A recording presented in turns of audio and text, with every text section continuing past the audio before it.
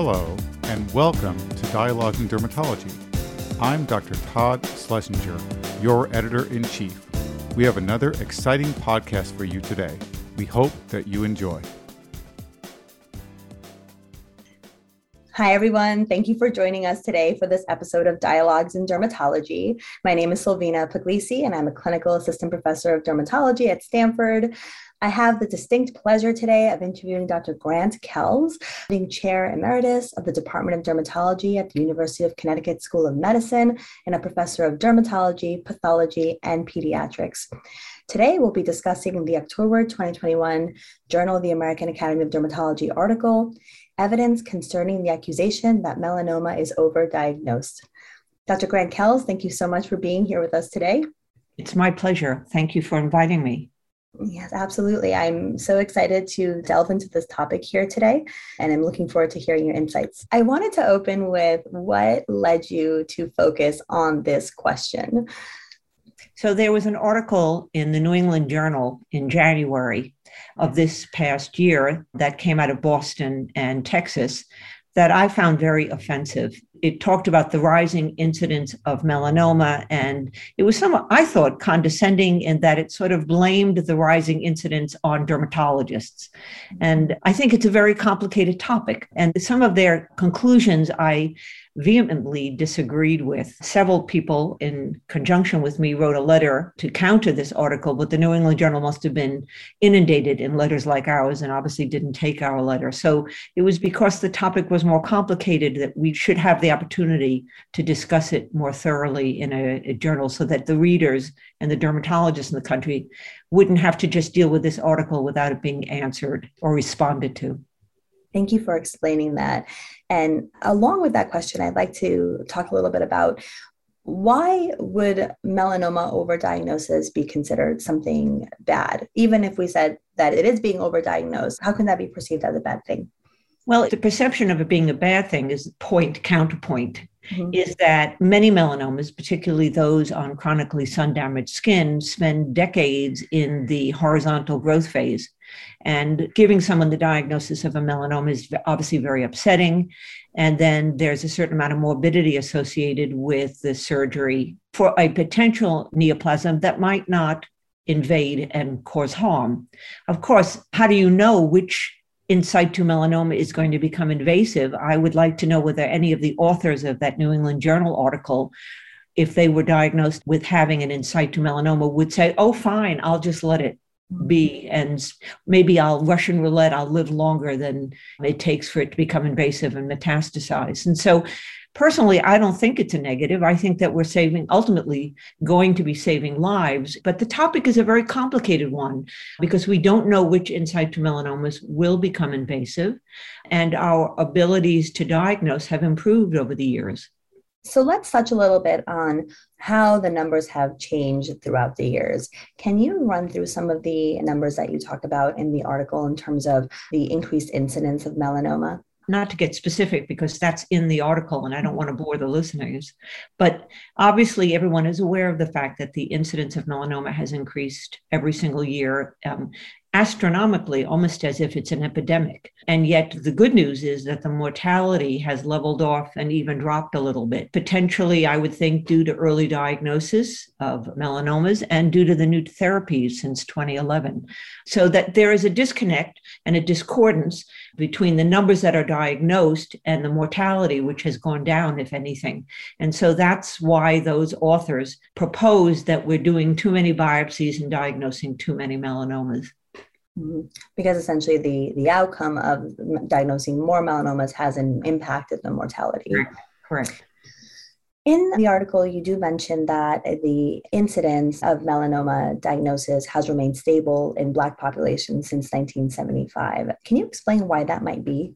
The honest truth is no. I don't think anyone can explain why that might be. However, I would say that the authors who recommended that we only screen high-risk people, which would be older white men, would be doing a tremendous disservice to the Black population because when they do get diagnosed with melanoma, it's usually invasive and deep because they're unsuspected. They themselves don't think they're going to get melanoma, and the doctors taking care of them, the family docs, don't think of them as high risk. So to not screen people people with dark skin is not the answer, because in fact, if anything, we need to educate those populations that they are, even though they're darker skinned, at risk for developing skin cancers. I've had several melanomas that I've diagnosed in very dark skinned patients, one of which metastasized and killed a young mother. So even though the incidence hasn't gone up, it's a real phenomenon. And I think not screening those people is inappropriate. Absolutely. So then there is mention of a number of factors that might explain the changes in incidence. And I want to take the opportunity to run through some of these factors to see how they might have impacted incidence of melanoma diagnosis through the years. So first, you talk about the aging population. Can you describe that a little bit more? Sure. So, I mean, it's not everyone is aware of the fact that people are living longer, and there certain diseases are increased in incidence because of that. I mean, the same as cataracts are on the increase because people are living, macular degeneration, Parkinson's, all these diseases are age-related. And when people died younger, they didn't get them. Well, similarly, people are getting older and we're getting more skin cancer. I'm living proof of that. We're living longer lives and we're living vital, relatively healthy lives, so that people in their 70s and 80s are still jogging and playing tennis and golf and being exposed to the carcinogen, which is sunlight. You can't discount that as a factor in why there is an increasing incidence of melanoma. Perfect. And then you do mention that even though there is an aging population accounting for some of the melanomas that have been diagnosed in recent years, it still doesn't paint the whole picture, because we are seeing this melanoma incidence in other age groups as well. Well, there's also tanning parlors. I mean, tanning parlors have played a role in younger people getting, I mean, I'm seeing 16, 17, 18, and kids in their 20 getting basal cells and squamous cells. And I've also seen melanomas. So there's no question that suntan parlors are playing a role. Increased leisure time, because although chronic sun exposure, that's like for a gardener or somebody who spends all day outside and gets very tan, doesn't seem to be as clearly associated with melanoma. Intermittent sunburns certainly seems associated with melanoma.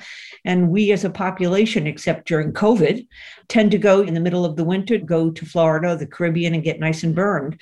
And we're also going to suntan parlors and getting burned there with the UVA light. So I think it's so complicated that to simplify it and blame it on dermatologists, I think is deceptive. And I took offense at that. The other thing I'd like to mention is that dermatology is one of the few fields where there are pseudomalignancies. As a dermatologist and a dermatopathologist who spend time in pathology, I can tell you that other fields of pathology are much easier than dermatopathology. It's a very nuanced subspecialty, which is why it's so interesting and intellectual for us who pursue it. There are many neoplasms that can mimic malignancies, both squamous and melanocytic. And so it's a very nuanced field. And I think that needs to be taken into the consideration. If you get a nuanced atypical melanocytic proliferation in an older person, are you going to call that a Spitz? Or are you going to take a chance, or are you going to overcall it possibly and recommend that that lesion be excised? And so I think, unlike other specialties, this is a more nuanced specialty that might also be contributing to the overdiagnosis. And to sort of play off that comment, you did talk a little bit about the path diagnoses of melanomas throughout the years. And not being a dermatopathologist, I'd love to hear a little bit more from you about how that has changed and how that might be impacting incidence of melanoma diagnosis. I think that's a very important factor. So in the 60s and the 70s, people didn't call things in situ melanoma. They called them Hutchinson freckle, sun-damaged skin. And you look back at some of those slides, or even look at some of the articles, and the images are clearly a lentigo maligna, and they were undercalled. So we've become more precise with our terminology, thanks to people like Bernie Ackerman, who was my trainer. In addition, we have immunoperoxidase stains now. So we have an ability to actually count increased number of melanocytes and see melanocytes above the basal cell layer or in confluence at the DE junction much easier now due to the immunoperoxidase stains. So I think we are diagnosing earlier lesions and more accurately. It's a rare phenomenon for dermatopathologists to disagree. So if you take a group of expert dermatopathologists in pigmented lesions and show them borderline lesions, there may be a disagreement in about 15% of those lesions. That's not very high for those borderline difficult lesions. Some people say 30%. That's an exaggeration. It's about 15% when you really look at the literature and most of the studies. And I think that shows that it's, again, a very subtle specialty with pseudomalignancies, and that has to be taken into consideration. So the disagreement among dermatopathologists for borderline lesions is, in fact, a relatively rare event, and our ability to recognize and call something what it actually is has improved over time, which was not the case in the 60s and 70s when we undercalled things. So it sounds like what you're explaining is that the diagnosis of melanoma on a histopathologic basis is actually very, very precise, and that it's not just kind of like willy-nilly, we're going to call everything melanoma because we don't want to miss anything, but there really seems to be very low discrepancy for these borderline lesions. I think so. And dermatopathologists don't like to call something a melanoma unless they're pretty sure it's a melanoma. Nobody wants to label a patient with having a melanoma. Most of us would call something atypical melanocytic proliferation. I'm not sure, cut it out, rather than call something a flat-footed a melanoma. It is a little confusing. The whole concept of dysplastic nevi has confused things. How many pagetoid cells do you need to call something melanoma in situ versus severely dysplastic? And that obviously more study needs to be done in that area. But I think most dermatopathologists, if anything, will undercall something and sign it out descriptively as long as the lesion gets excised and not give the patient a label of a melanoma unless they're pretty confident it is a melanoma. That makes a lot of sense. Thank you for explaining that. And then the other topic that I guess going along with path diagnoses, you talk about skin biopsies, and that may also be contributing to the increased incidence of melanoma in the sense that more lesions are being biopsied. Can you talk about that a little bit more? Well, I think there is some truth to that. I don't think it's because what the authors of the New England Journal article wrote because we want to make more money. I honestly don't. I mean, at least in the people I know and that I surround myself with, and I know many private practice dermatologists as well as academic, they're not removing pieces of people's skin to make money. But what is happening is that we have a lot of physician extenders, and there's an unequivocal proof that they do more biopsies than are probably necessary because they don't know as much. They're not trained as thoroughly as we are. So there is that issue that there are more biopsies being done. But on the other side of the coin, the authors of the New England Journal of article recommended that we not biopsy pigmented lesions that are less than 7 millimeters in diameter. I was horrified by that statement because more than 11% of melanomas are less than 7 millimeters in diameter, and 3/4 of those can be invasive. So there was an article in the British Journal of Dermatology several years ago that proved that. So I want to pick up melanomas when they're smaller than the end of an eraser. I'm not waiting for them to be 2 centimeters in diameter before I get alarmed. That's my role, is to get them when they're early. And again, I think it's a tremendous disservice. If I put my dermatoscope on a pigmented lesion and I see gray dot granules or atypical streaks or asymmetrical globules, I'm going to biopsy that lesion, even if it's less than 7 millimeters in diameter, and I'm going to pick up early melanomas, I hope. Yeah, and I think that in general, probably most patients would be really grateful about that, as opposed to, monitoring until something is a little bit more invasive, potentially aggressive, with the explanation of not wanting to biopsy too many things. But, of course, completely understand we don't want to biopsy every pigmented lesion we see. And that is a problem, it sounds like, with physician extenders. But at least for most dermatologists, they are being very judicious about choice of lesion to biopsy. And there shouldn't be these sort of blanket statements about what size lesion to biopsy. I agree. And then another thing that I found really interesting was when you spoke about skin cancer screenings and how there doesn't seem to be essentially any evidence showing that increased skin cancer screening would improve melanoma-specific mortality based on the current evidence. Can you talk a little bit more about the role of skin cancer screenings and melanoma diagnosis?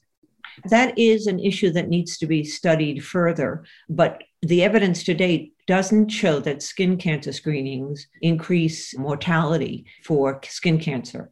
On the other hand, it depends upon what your intention are. So part of skin cancer screenings, particularly the free skin cancer screenings that many of us participate in, are a way to educate the population about risky behavior, and also to let them know more about our specialty and to make them aware of their risks and things to look for. So, in fact, skin cancer screenings to date have not shown to have an impact on survival data, I do think they accomplish a very important product, which is education and making people aware of protective behavior, which has been shown in countries like Australia to have an impact on survival and incidence of melanoma. So I, again, would disagree with the authors of that New England Journal article. I think skin cancer screenings are a good thing, and I participate in them in my community for that reason.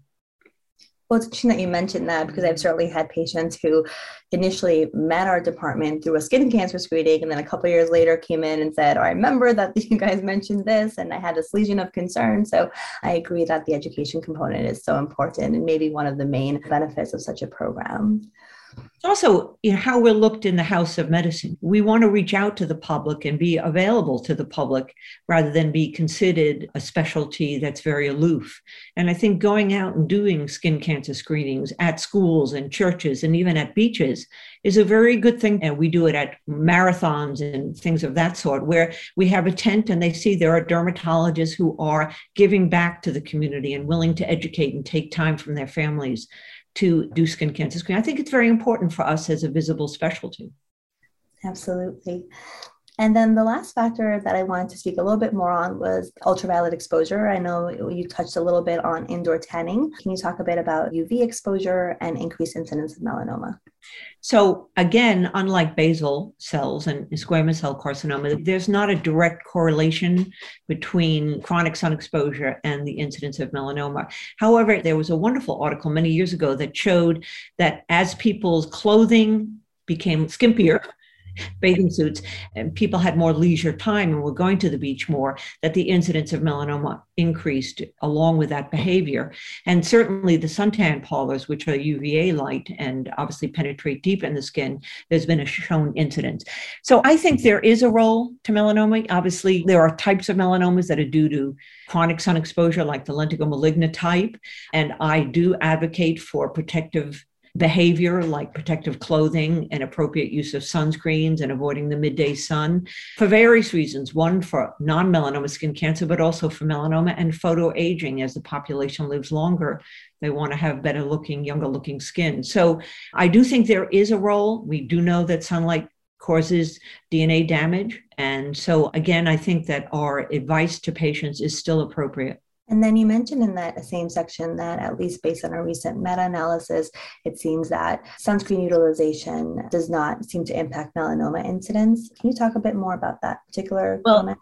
In fact, there are some studies to show that people who use sunscreens get more skin cancer. Everything is a lot more complicated than just a superficial reading. So a lot of people put sunscreens on and then think they can lay out in the sun all day, and they don't reapply it. And by the way, who puts on an ounce of sunscreens?